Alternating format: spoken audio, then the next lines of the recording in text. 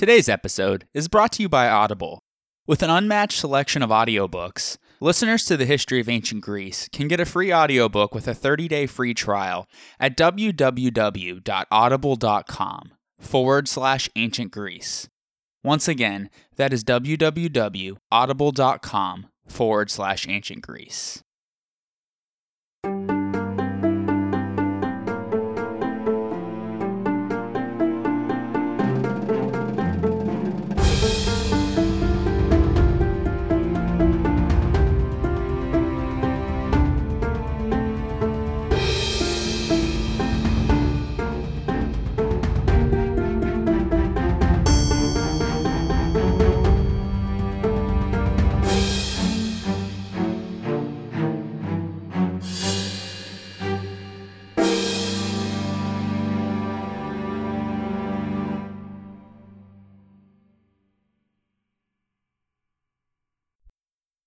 Hello, and welcome back to the History of Ancient Greece, Episode 51, Sophocles. The second great Athenian playwright whose works have survived is Sophocles. He was born a few years just before the Battle of Marathon, most likely in 497 BC, in the royal Athenian deme of Colonus, which would become a setting for one of his later plays. Over time, his father became the primary manufacturer of armor for Athenian hoplites, and thus he was able to achieve great wealth. As a result of his wealthy upbringing, Sophocles' character was both measured and conservative, but his family's wealth and position also afforded him the opportunity as a youth to become highly educated in the works of the traditional epic and lyric poets. From an early age, he also showed exceptional ability in musical and gymnastic contests, and he was admired for his athletic prowess and good looks. In 479 BC, at 18 years old, Sophocles was chosen to lead the Paeon, a choral chant to a god. This one in particular celebrated the Greek victory over the Persians at the Battle of Salamis. His musical ability was so advanced that he would go on to compose the music for the chorus of his own tragedies. Early in his career, too, Sophocles even acted in his own plays, but due to having a weak voice, he eventually settled into the role of being a writer only. Most modern scholars believe that he presented his first play sometime in the late 470s BC, but his no doubt first triumph came in 468 BC, when he took first prize in the city Dionysia. Plutarch, in his Life of Cimon, recounts this event, in which the young and talented Sophocles triumphed over Aeschylus, who had been winning competitions unchallenged since the death of Phrynichus. According to Plutarch, the victory came under unusual circumstances, though. Instead of following the usual custom of choosing judges by lot, the eponymous archon asked Cimon and the other strategoi present to judge the victor of the contest. Plutarch further contends that following this loss, Aeschylus soon voluntarily left for Sicily. The lost work, titled Triptolemus, might have been one of the plays that Sophocles presented at this festival. Sophocles was sociable and garrulous, and he maintained good relations with all of the intellectual and political personalities of his time. In fact, in the early part of his career, the conservative politician Cimon may have been one of Sophocles' patrons, although, if he was, there would be no ill will borne by Cimon's rival, the more radical Pericles, after Cimon was ostracized in 461 BC. Following the death of Aeschylus in 456 BC, for almost 50 years, Sophocles became the most preeminent playwright in Athens. In total, he competed in over 30 Dionysia competitions, won at least 18, and was never judged lower than second place. In contrast, Aeschylus had only won 14, and Euripides, a younger contemporary of Sophocles, who we will discuss in the next two episodes, only won 5 competitions. Sophocles, therefore, at least in terms of victories, was the most successful of the 3 great tragedians. It is estimated that in the course of his lifetime, he wrote upward of around 120 total tragedy and satyr plays, plus numerous elegies and paeans and an ode to the historian Herodotus. But of these works, only 7 tragedies and 1/2 of a satyr play have survived. However, unlike for Aeschylus, for the works that we do have of Sophocles, we have very insecure dating. Although Sophocles followed in the footsteps of Aeschylus, He introduced many innovations of his own that would provide the foundations for all future Western dramatic performances. He abandoned Aeschylus's hallmark system of a trilogy of plays sharing a common theme. He introduced a third actor on stage at one time, something which Aeschylus himself adopted as well later in life. This allowed for more sophisticated plots and dialogue. Aristotle also credits him with the introduction of skenographia, or scenery painting.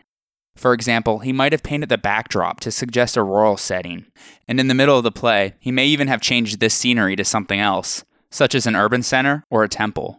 Sophocles also increased the total number of chorus members from 12 to 15, and compared to Aeschylus, the chorus in Sophocles' plays became far less important in explaining the plot, but instead became more of a participatory cast member, as both a protagonist and a commentator on the events of the play, thus creating a more intimate relationship with the audience. In addition to innovations in dramatic structure, Sophocles also had a greater emphasis on character development and conflict. In particular, he was a big fan of using theatrical metaphor, and his work in general sought to make the audience uncomfortable about their acceptance of what was considered normal, by forcing them through the play's characters to make difficult or sometimes even impossible choices. These choices lead to consequences that overwhelm the lives of the heroes, and in many cases are in no way explained or justified. And in this, we see the beginning of the sort of painful reflection on the human condition that was current in the contemporary world. Other ways in which Sophocles conveyed meaning and emphasis were dramatic entrances and exits of actors and the repeated use of significant props. Finally, Sophocles used rich, highly formalized language, but at the same time, flexibility was added by including segments of more natural speech, and the use of pauses resulted in him achieving a greater rhythm, fluidity, and dramatic tension than his contemporaries. The father of history, Herodotus of Halicarnassus, also was a contemporary of Sophocles, and he happened to be in Athens during the 440s BC. Herodotus also employed a deeper dive towards character development, as we have mentioned many times before, and so it may just be a coincidence, but these two poets no doubt crossed paths and might have had literary influences on one another. Regardless, the great historian continued on with his travels before ultimately moving to Thurii in southern Italy in 445-444 BC, where he probably finalized his histories. In 443-442 BC, Sophocles served as one of the Hellenotomii, or treasurers of Athena, who managed the finances of the city and the empire during the political ascendancy of Pericles, which shows that by this point, he came into the good graces of Athens' foremost politician. Finally, in 441 BC, Sophocles was elected as one of the 10 strategoi and served in the Athenian campaign against Samos. There will be much more on all of this in a future episode. But he was supposedly elected to this position as a result of his popularity achieved due to his play Antigone. The year of production is unknown, but it had to have been put on in either 442 or 441 BC, making it the oldest of his 3 surviving dramas about the unfortunate house of Oedipus, the legendary ruler of Thebes who was fated to kill his father and marry his mother. These 3 plays concern the fate of Thebes during and after the reign of King Oedipus.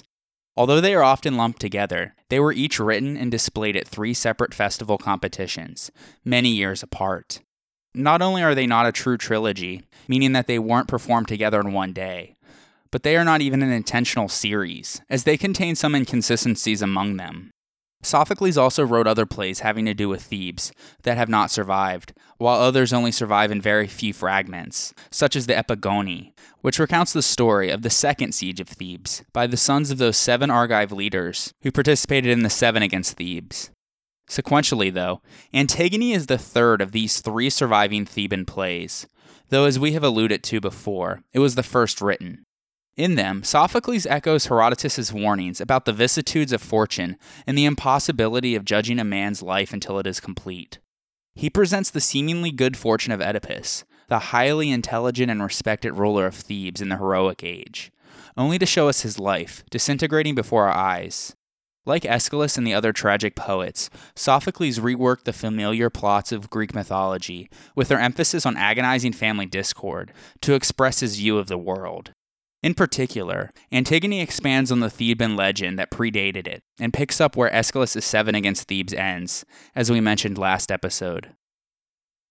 In Antigone, Sophocles asks us to contemplate a deep and difficult question of political and ethical science. That is, what is the relationship of the individual citizen to the state? What should a citizen do if his duty of obedience to the government of his polis conflicts with his personal and moral duties? Are there any obligations higher than that of loyalty to the laws of the polis? He asks these questions through the painful tensions that arise in Oedipus's family after his death. Both of his sons, Polynices and Eteocles, had died fighting in a civil war to gain control of the throne of Thebes. Their uncle Creon, who was the brother-in-law of Oedipus, became the new king of Thebes and has decided that Eteocles will be honored, but Polynices, who instigated the war by taking up arms against his brother and the city, will not be honored and instead declared a traitor. As such, his body will not be sanctified by holy rites, and thus will lie unburied on the battlefield, and ultimately would become prey for wandering animals. Leaving a body unburied was considered one of the harshest punishments at that time and was typically reserved for non-citizen enemies of the state. Anyone who wished to defy Creon's edict almost certainly faced execution. Naturally, though, Polynices' sister, Antigone, wished to fulfill her religious and familial obligations by burying her brother's body. Thus, like many characters in Greek tragedy, Antigone now finds herself confronted with a painful choice.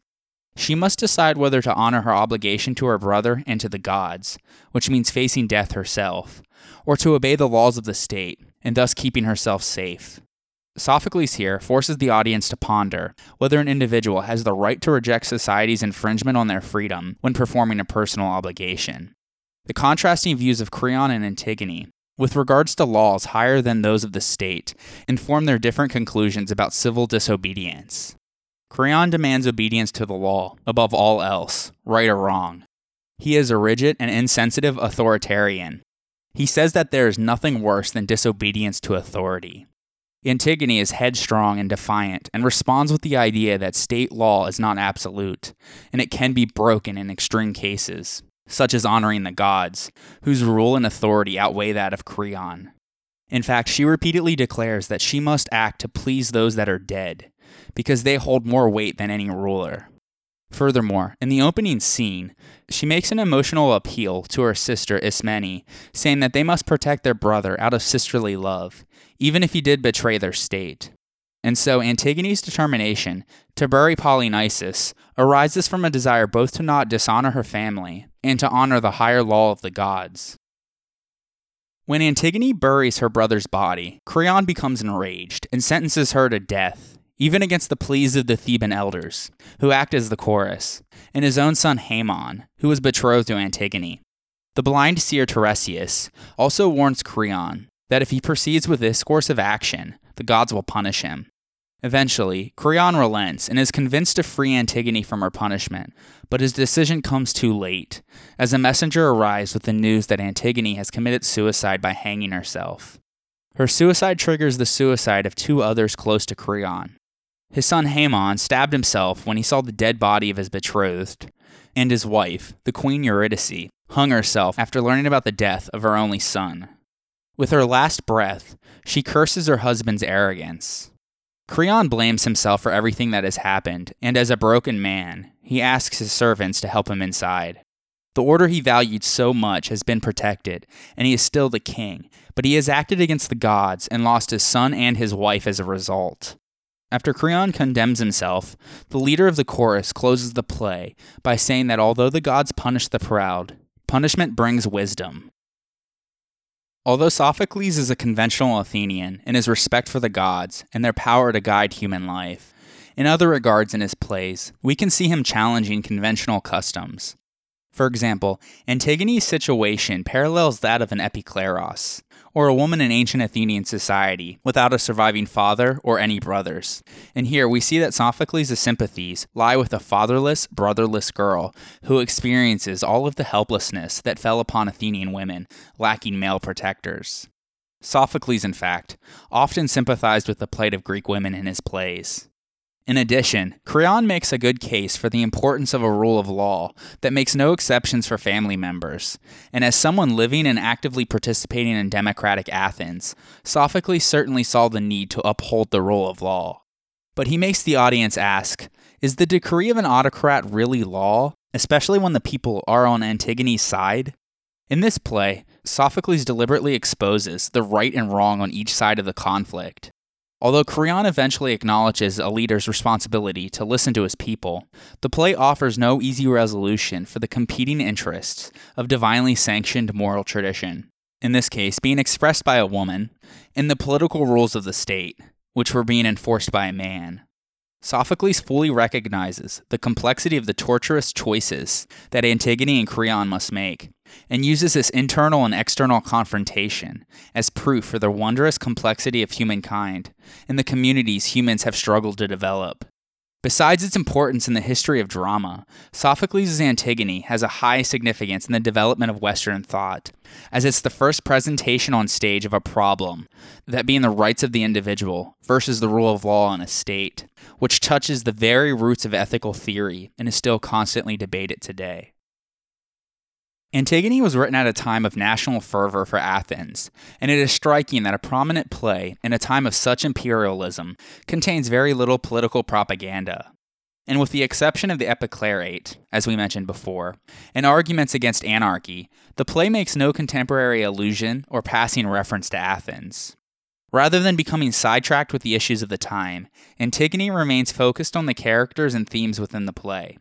It does, however, expose the dangers of the absolute ruler, or tyrant, in the person of Creon, a king to whom few will speak freely and openly their true opinions, and who therefore makes the grievous error of condemning Antigone, an act which he pitifully regrets in the play's final lines. Athenians, proud of their democratic tradition, would have identified his error and the folly of tyranny in the many lines of dialogue which emphasize that the people of Thebes believe he is wrong, but have no voice to tell him so.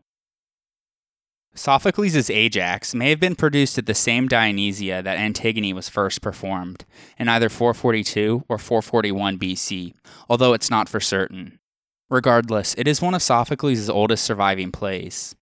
In this play, he depicts the tragic fate of the proud warrior Ajax, who is driven to treachery and eventually suicide during the Trojan War, well after the events of the Iliad. According to custom, following the death of a great warrior, his armor was to be gifted to the man who is considered to be the most worthy. Well, at this time, Ajax is the second greatest warrior in the Greek army, behind only Achilles, and so following the death of Achilles, Ajax expects to receive his armor, as was custom. And so his pride takes a huge blow, and he becomes gravely upset when Achilles' armor is instead awarded by Agamemnon and Menelaus to the wily Odysseus. In his rage, Ajax decides to kill them, as well as everyone else in his path, but he is stopped from doing so by Athena, who instead guides his murderous spirit onto unsuspecting livestock. When Ajax finally comes to his senses, he is overwhelmed by shame, and so he decides to commit suicide. He does so by impaling himself with the sword that Hector had given him. Agamemnon, though, much like with Creon, forbids Ajax's brother, Teucrus, from burying his dead brother's corpse because Ajax had technically committed treason by plotting to kill the Greek leaders. Despite their enmity towards him, though, Odysseus is able to persuade Agamemnon against this, and so he grants Ajax a proper burial and restores the dead hero's honor. In doing so, Odysseus argues that even one's enemies deserve respect in death, and the future security of the army and the obligations of friendship demand that they obey the divine injunction always to bury the dead, regardless of the person's conduct while living. A remarkable and contrasting sentiment, especially if Ajax, indeed, was performed at the same Dionysia as Antigone, where Creon refused the proper burial rites for Polynices that led to his family's ruin. Furthermore, in arguing in favor of burying Ajax, Odysseus treats the army as if it were a polis, and his use of persuasive speech corresponds to the way in which disputes in a polis were supposed to be resolved. So Sophocles here was exploring the ethical quandaries of human beings in conflict with one another in a polis-like community. Even though the plots of most tragedies were based on stories that harkened back to a time before the polis, the moral issues being illuminated in his plays pertain to the society and obligations of citizens in a polis. Arguably, the most famous of all surviving Greek tragedies is Sophocles' Oedipus Tyrannos, or Oedipus the King, performed in either 431 or 429 BC, during the early years of the Peloponnesian War. However, Sophocles only took second place during that competition. The first place winner was Aeschylus' nephew, Philocles, though the subject nature of that play is unknown. Regardless, in his Poetics, Aristotle considered Oedipus Tyrannos as the highest achievement ever attained in tragedy, as it best matches what he believed how drama should be made. At the very least, this sentiment by Aristotle is a testament to the high esteem in which Sophocles' Oedipus Tyrannos was held even in the ancient world. As we mentioned in episode 16, in antiquity, the term tyrannos referred to an illegitimate ruler, but it did not necessarily have a negative connotation. There is much scholarly debate over why Sophocles chose to use the word in his title. As we will see in the play, though, Oedipus actually was a legitimate ruler, but that would only be known towards the end of the play. So maybe it's an ironic title.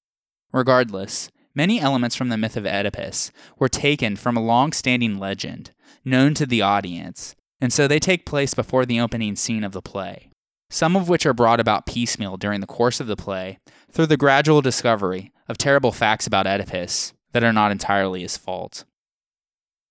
Oedipus belongs to the house of Labdacus, who was a grandson of Cadmus. If you recall from episode 46, Cadmus was the founder of Thebes and the grandfather of Dionysus.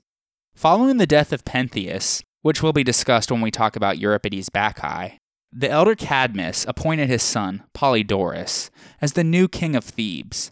He had a son named Labdacus, who became the founder of the great Theban dynasty of the Labdacides. His son was Laius, the biological father of Oedipus. The story of Oedipus begins with two non-Labdacide brothers from Thebes, Amphion and Zethus, who took control of the throne while the rightful heir, Laius, was too young. After doing so, they sent the young Laius to Elis near Olympia, which at that time was ruled by Pelops, who had many sons of his own, three of which were Atreus, the eventual father of Agamemnon and Menelaus, Thyestes and Chrysippus. The two brothers, Amphion and Zethus, were responsible for building the walls of Thebes, but they both died relatively young.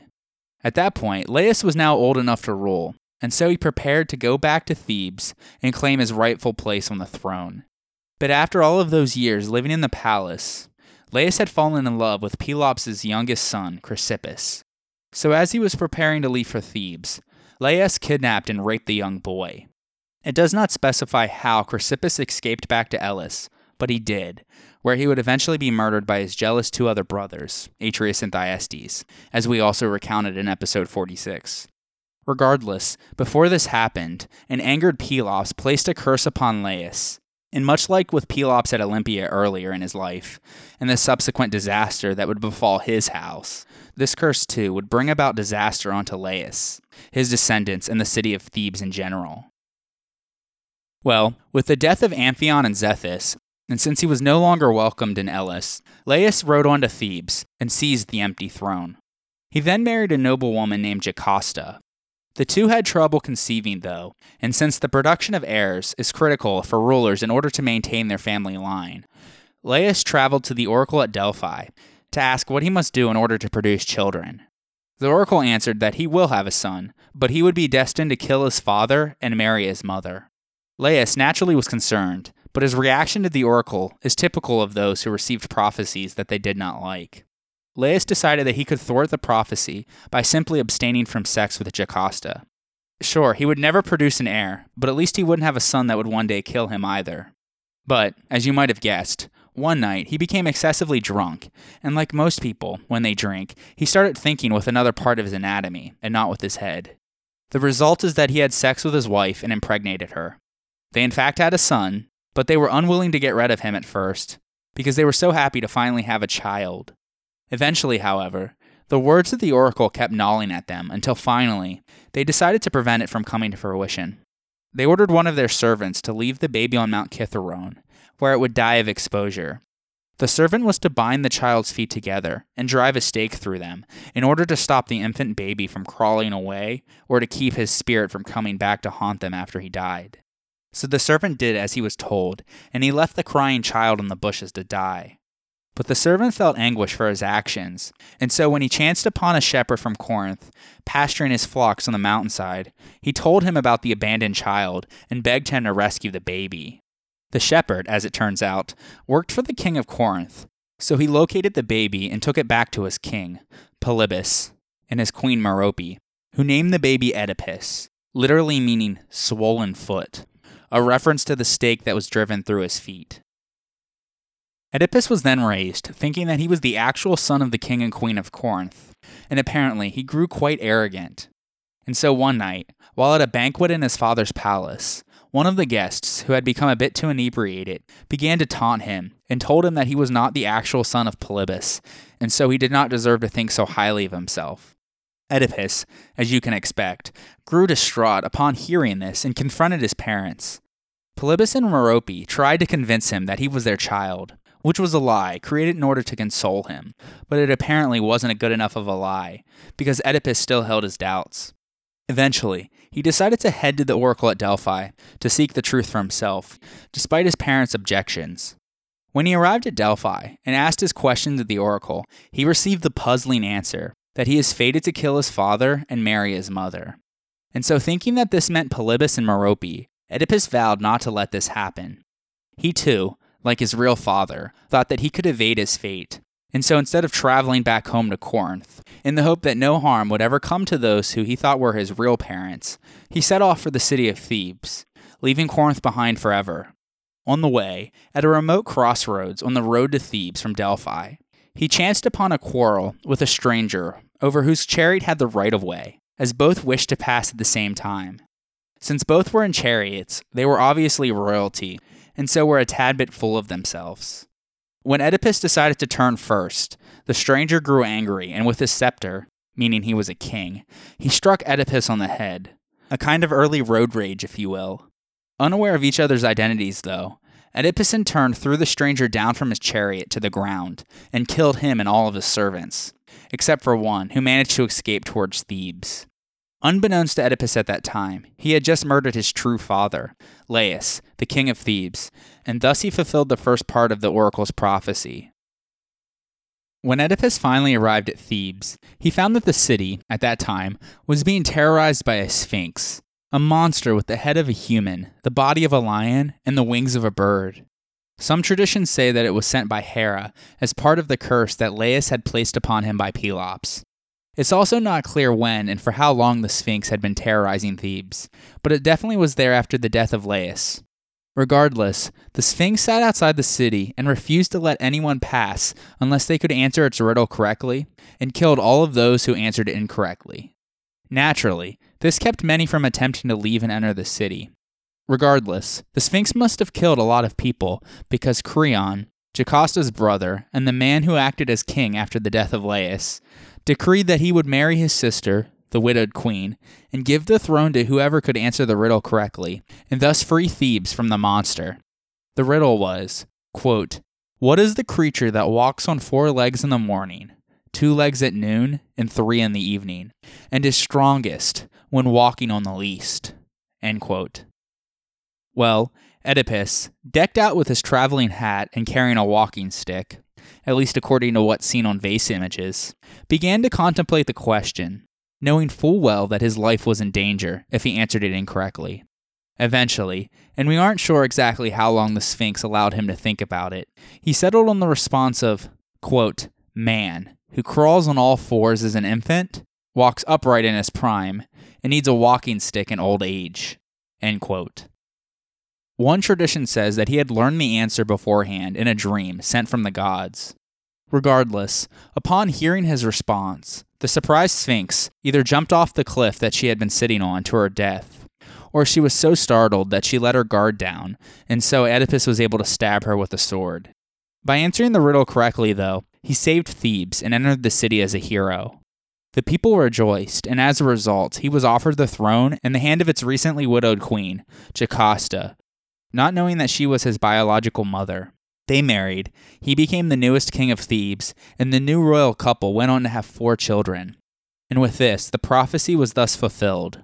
The servant that left Oedipus on the mountainside was the only one who knew the truth, and he asked to be transferred to the fields, in fear for his life. And so that's the backstory. Sophocles' play opens with Thebes, once again in distress, some years later. There is a terrible plague, in which all of the cattle are dying, the crops are failing, and no children are being born. And so Oedipus sends his brother-in-law / uncle, Creon, to seek advice from the Oracle of Delphi. And he discovers that the trouble is being caused by the presence of religious pollution in the city. The murderer of Laius had never been punished, and it is angering the gods that he is still living inside Thebes, and he must be removed. Oedipus thus vows to find the murderer and curses him for causing the plague. He decrees awful punishment unless he gives himself up, and to anyone who shelters him, completely unaware that the killer he is looking for and cursing is none other than himself. Oedipus then seeks the identity of the killer from the blind seer, Tiresias, and although Tiresias knows the answer, he refuses to tell him the name of the killer, and warns Oedipus to abandon his search because he won't like where the path leads.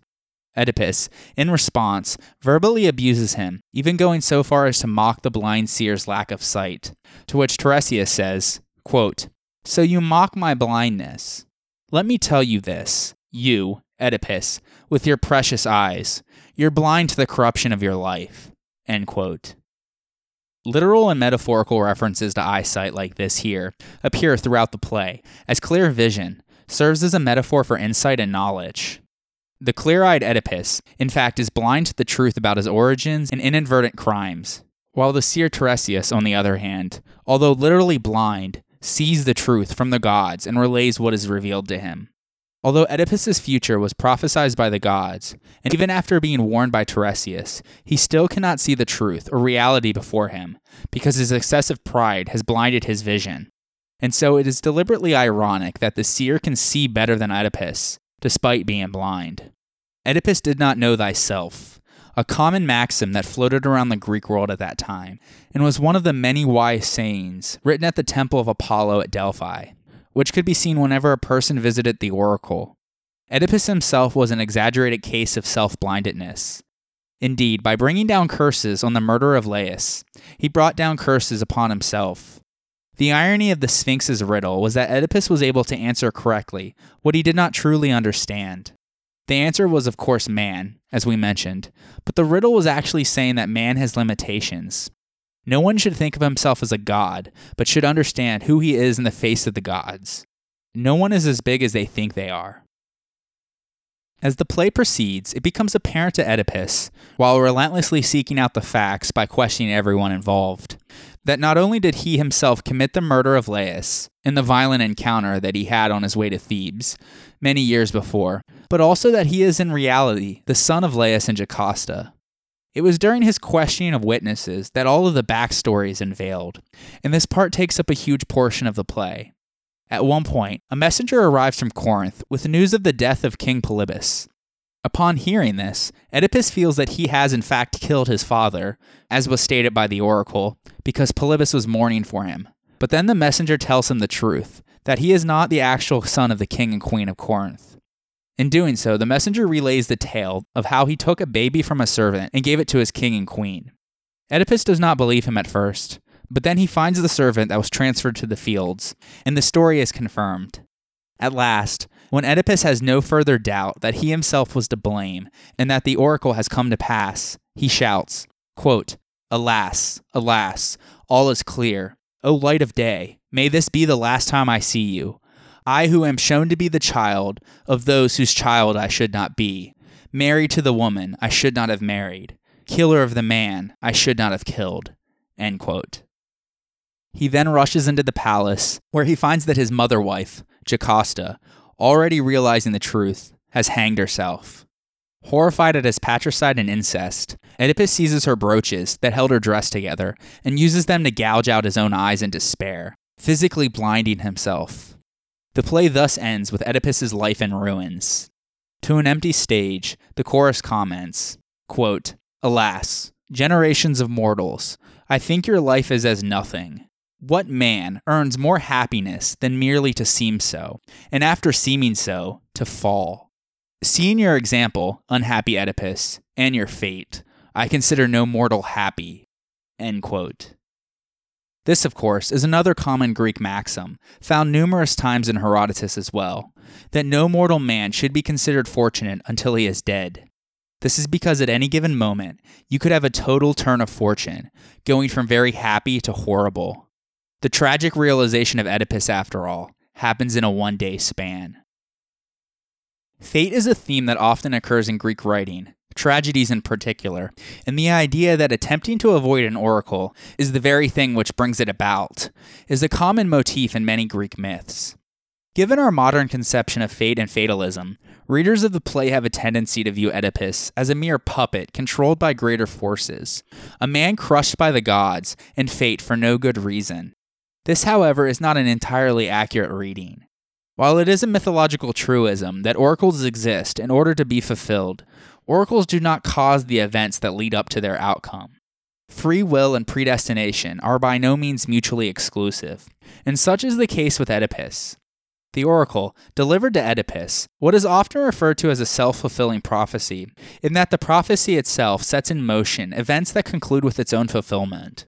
This, however, is not to say that Oedipus is a victim of fate and has no free will. The oracle inspires a series of specific choices, freely made by Oedipus, which lead him to kill his father and marry his mother. Oedipus chooses not to return to Corinth after hearing the oracle, just as he chooses to head towards Thebes, to kill Laius, and to marry and to take Jocasta, specifically as his bride. In response to the plague at Thebes, he chooses to send Creon to the oracle for advice, and then to follow that advice by initiating the investigation into Laius' murder. None of these choices are predetermined, and so the moral here for the ancient Greeks is that maybe life is a mixture of predestination and personal accountability. Zeus might be in control of one's destiny or fortune, but we choose the path to make it happen ourselves. Mankind should not worry about what the gods have in store for them, but to worry about the choices that they can deal with themselves. And so Oedipus's focus was all wrong. He worries about how to get out of his destiny, rather than choosing the right thing to do at any given time. And now, let us take a short break for a word from our sponsors. The History of Ancient Greece is powered by the CLNS Media Network, and today's episode is brought to you by Audible. Audible is the internet's leading provider of audio entertainment, with an unmatched selection of audiobooks and other audio products to choose from. When you're done with this episode, go to www.audible.com/ancient Greece. That again is www.audible.com/ancient Greece. By going to that address, you will qualify for a free book download when you sign up for a 30-day free trial membership. There is no obligation to continue the service, and you can cancel anytime and keep the free book download. You can also keep going with one of the monthly subscription options and get 30% off on all future audiobook purchases. Listeners can download their choices and access them on their iOS, Android, Amazon Fire, or Windows Phone devices, as well as through the Audible app. For today's episode, I'm going to recommend picking up the Oedipus Plays, an Audible original drama. Like what you heard on today's episode? Well, why don't you go back and listen to the complete plays? With the authoritative but modern translation by Ian Johnston, specially commissioned new music from the English composer Roger Marsh, and a cast of outstanding actors, including Jamie Glover, this Audible original presentation of The Tragic House of Oedipus will be listened to not once but many times. There will be a link in the show notes so you know exactly which copy to listen to. But just remember to go to www.audible.com/ancient Greece so they know who sent you. And now let us turn our attention back to the ancient Greeks. The Ichneutae, or Trackers, is a fragmentary satyr play by Sophocles, whose date of production is unknown. 3 quotations in ancient authors were all that was known of this play until 1907, when the remains of a 2nd century AD papyrus roll were found in Egypt. With more than 400 lines surviving now, The Trackers is the second best preserved satyr play, after Euripides' Cyclops, the only full intact example of the genre. The plot of the play was derived from the myth found in the Homeric hymn to Hermes. A newborn Hermes has stolen Apollo's cattle, and so he sends a chorus of satyrs to retrieve the animals, promising them the dual rewards of freedom and gold if they are successful. The satyrs set out to find the cattle by tracking their footprints, hence the name of the play. When they approach the cave in which the baby Hermes is hiding, they hear him playing the turtle shell lyre, which he has just invented. Scared by the strange sound, the satyrs debate their next move. The nymph of the mountain in which Hermes is hiding, Kylene, explains to them the nature of the musical instrument. Outside the cave, the satyrs see some sewn together cowhides, and thus are convinced that they have found the thief. Apollo arrives on the scene right as the papyrus breaks off. The date of the production of the Trachiniae, or the Women of Trachis, is highly controversial, ranging from anywhere in the 450s to the 420s BC. The play is named for the Trachinian women who make up the chorus, and it portrays Heracles' accidental death at the hands of his second wife, Deianira, who he married after he had completed his famous 12 labors. Some scholars argue that this play was performed in the late 420s BC because the events of the play seem to reflect events that occurred during the Peloponnesian War.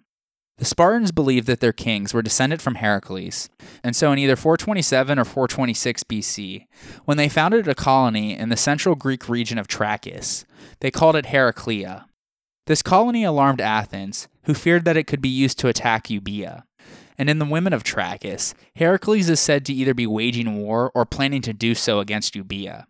And so the link to current events and to Sparta could account for why Heracles is portrayed so coldly in the play by Sophocles. Regardless, we will discuss this event in a future episode. For more in-depth backstory for Heracles, check out episode 47. But for the purposes of understanding Sophocles' play, the story of Heracles will begin while he was performing the last of his 12 labors, that being the abduction of Cerberus, the large three-headed watchdog of Hades. There, in the underworld, Heracles ran into the shade of Meleager. He was famed for being the host of the Caledonian boar hunt, which we discussed in episode 46. Anyways, Meleager told Heracles a sad story of how he left his sister, Deianira, unwedded in his father's house, and begged Heracles to take her as his bride when he completed his task. Heracles agreed, and so when he returned to the world above, Heracles kept his promise to Meleager and married his sister. The two of them had a son, named Hellas. Sophocles' play starts at some point much later, with Deianira growing more and more distraught over Heracles' neglect of her and their family, as he is constantly off on some adventure. When she learns that he has taken a young lover named Iole, who he had captured after he had laid siege to a Euboean city, Deianira decides to use a love potion on Heracles in order to win back his affection. When she was younger, she had been abducted by the centaur Nessus, but Heracles came to her rescue and killed him with an arrow. As he died, he told her that his blood would keep Heracles from loving any other woman more than her. However, since Heracles had dipped his arrows with the poison of the Lernaean Hydra to make them more deadly, Nessus' blood was now tainted with this poison, and he knew that. Well, years later, Deianira decided to use it. Tricked into thinking it is a love potion, she actually applies a poison to an article of Heracles' clothing. When he puts it on, it burns his skin like napalm, and nothing he does can counteract the fiery acid, as he begins to die an excruciating death. Upon learning the truth, Deianira feels enormous shame for what she has done, and so she commits suicide. Heracles then has his son Hellas lead him up to Mount Oeta, where he builds a funeral pyre for himself. This is where the play ends. But known from other sources, Heracles then climbs on top of the pyre and begs passers-by to light it up so that he could be put out of his misery. Nobody, though, would assist him until finally a young Philoctetes of Thessaly wandered by and set it ablaze. As a reward, Heracles gave him his unfailing bow and arrows. In some mysterious way, the fire only purged Heracles of his mortal parts, and he was lifted up into the heavens on a cloud to take his place amongst the immortals. We do have a few pieces of biographical information for Sophocles during the later part of his life. In 420 BC, he welcomed and set up an altar for the image of Asclepius at his house, after the deity was first introduced to Athens. For this, he was given the posthumous epithet Dexion, meaning receiver, by the Athenians. He was also elected in 413 BC as one of the proboloi, or commissioners, who responded to the catastrophic destruction of the Athenian fleet in Sicily during the Peloponnesian War. Sophocles' play, Philoctetes, took first prize at the Dionysia in 409 BC. It takes place during the Trojan War, after the events in the Iliad, but before the sack of the city. Philoctetes was a master archer, thanks in large part to having the bow and arrows of Heracles, the reason of which we just mentioned, and so he naturally wished to sail with the Greek fleet to participate in the Trojan War. Along the way, though, he was bitten on the foot by a snake, causing him constant agony and emitting a horrible smell. For this reason, the Greek fleet decided to leave him behind on the island of Lemnos on their way to Troy. 10 years later, after learning from a Trojan seer that they could not win the war without Philoctetes and his bow, the Greeks sent Odysseus and Neoptolemus, the teenage son of Achilles, to Lemnos in order to retrieve him. Sophocles' play begins with their arrival on the island. However, thanks to their earlier abandonment of him, Philoctetes refuses to rejoin the army. The play is predominantly dialogue, with Odysseus and Neoptolemus telling Philoctetes stories and performing actions in order to gain his trust. When that doesn't work, though, a series of arguments ensue. Eventually, Heracles, now a deity, appears above them and persuades Philoctetes that if he goes to Troy, he will be cured and the Greeks will win. The play ends here with this deus ex machina. But the three heroes did sail back to Troy, where Philoctetes' foot was healed and he won glory by killing many Trojans, including Paris, who he shot with his poisoned arrows. Sophocles' play Electra shows stylistic similarities to Philoctetes and Oedipus at Colonus, more on that shortly, which suggests that it was probably written in the latter part of his career as well. Electra corresponds roughly to the plot of Aeschylus' Libation Bearers, detailing how Electra and Orestes avenged the murder of their father, Agamemnon, by Clytemnestra and Aegisthus, and so we won't go into detail here, but listen to episode 50 to learn more about the tragic end to the House of Atreus. Sophocles died at the age of 90 in the winter of 406-405 BC, 2 years before the end of the Peloponnesian War. And so, during his lifetime, he witnessed both the Greek triumph against Persia and the bloodletting that was the Peloponnesian War. He was described by his contemporaries as a man of outstanding grace and beauty. At the same time, he was said to have enjoyed the company of courtesans, even at an advanced age. Several ancient sources also mention his fondness for young boys. In fact, Athenaeus reports that Sophocles loved boys, like Euripides loved women, and the poet Ion of Chios relates an anecdote involving Sophocles seducing a serving boy at a symposium. The Athenians so admired his poetry that they called him Melissa, literally meaning bee, an insect held by the Greeks in high esteem. We have no substantiated information regarding the cause of his death, but as with many famous men in antiquity, his death inspired a number of apocryphal stories. He is said either to have choked on a grape, or that he died either of exhaustion after reading a large portion of his Antigone, or of excessive emotion upon learning of his victory in a drama contest. A few months later, a comic poet in a play titled The Muses wrote his eulogy. Quote, "Blessed is Sophocles, who had a long life, was a man both happy and talented, and the writer of many good tragedies, and he ended his life well without suffering any misfortune." End quote. According to Plutarch and Cicero, however, Sophocles' own son, Iophone, tried to have him declared incompetent and incapable of managing his own affairs near the end of his life, so that he might gain the guardianship of his father's fortune. He is said to have refuted his charge by reading the chorus from his play, titled Oedipus at Colonus, which he was currently writing. This proved to the court that he was still in possession of all of his mental faculties, and so he was acquitted.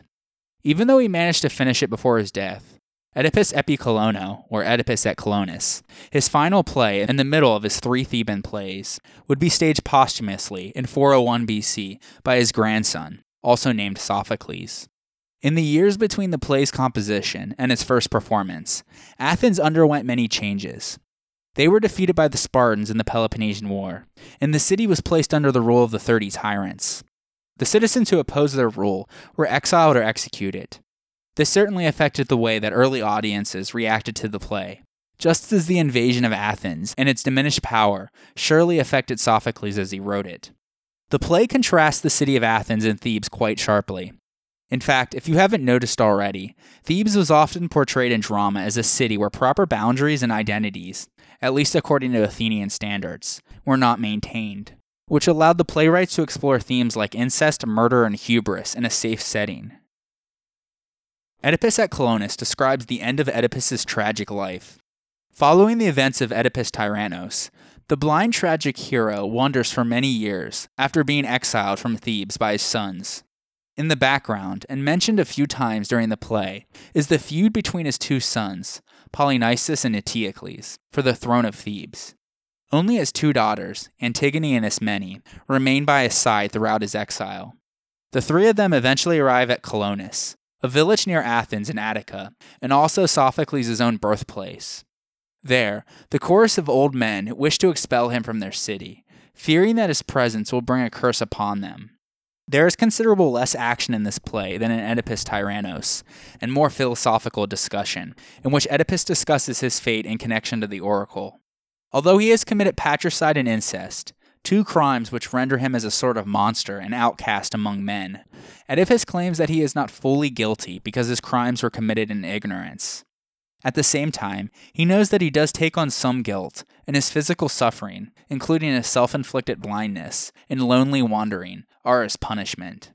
Much of this play looks at what it means to be guilty, and whether knowledge or lack thereof increases or decreases one's guilt. Eventually, news arrives that Creon is on his way to Colonus in order to persuade Oedipus to return to Thebes, because an oracle has been given that the outcome of the conflict with his two sons depends on where their father is buried. Hearing this, Oedipus curses both of his sons for not treating him well, and contrasts them to his two devoted daughters. Then, Theseus, king of Athens, arrives. He sympathizes with Oedipus and offers him unconditional aid, which causes Oedipus to praise Theseus and offer him the gift of his burial site, which according to the oracle will ensure victory to him, should he desire conflict with Thebes. Theseus protests though, saying that the two cities are friendly, but Oedipus responds with what is perhaps the most famous speech in the entire play. He says, quote, "O Theseus, dear friend, only the gods can never age. The gods can never die. All else in the world, almighty time obliterates, crushes all to nothing." End quote. Basically, he is saying that although the two cities might be friendly now, that could easily change. Theseus does accept his offer, and in return, he makes Oedipus a citizen of Athens and leaves the chorus to guard him as he departs to make a sacrifice at a temple of Poseidon. The chorus then sings about the glory and beauty of Athens. When they are finished, Creon finally arrives. He feigns pity for Oedipus and his children, and tells him that he should return to Thebes. Oedipus refuses, so Creon instructs his guards to forcibly seize him. The chorus calls for Theseus, who has just arrived after sacrificing to Poseidon. Theseus condemns Creon's actions as unlawful by saying, quote, "You have come to a city that practices justice, that sanctions nothing without law." End quote. Creon replies with, quote, "I knew your city would harbor a father killer. Worse, a creature so corrupt, exposed as the lover, the unholy husband of his own mother." End quote. An infuriated Oedipus responds to this by declaring once more that he is not morally responsible for what he did. A fight then breaks out as Theseus tries to protect Oedipus from Creon. Theseus, though, manages to overpower Creon and forces him and his men back to Thebes. Then, Polynices arrives, after he had been banished from Thebes by his brother, Eteocles. He tells his father that he had been driven out of Thebes unjustly and is preparing to attack his brother and the city. At this point, Oedipus foretells that his two sons will kill each other in the coming battle. He proclaims that they both deserve this fate for casting him out of Thebes. Antigone tries to stop her brother, but he refuses to be dissuaded and heads back to Thebes and to his fate. Following this, there is a fierce thunderstorm, and everyone exits the stage. A messenger then enters and tells the chorus that Oedipus has died.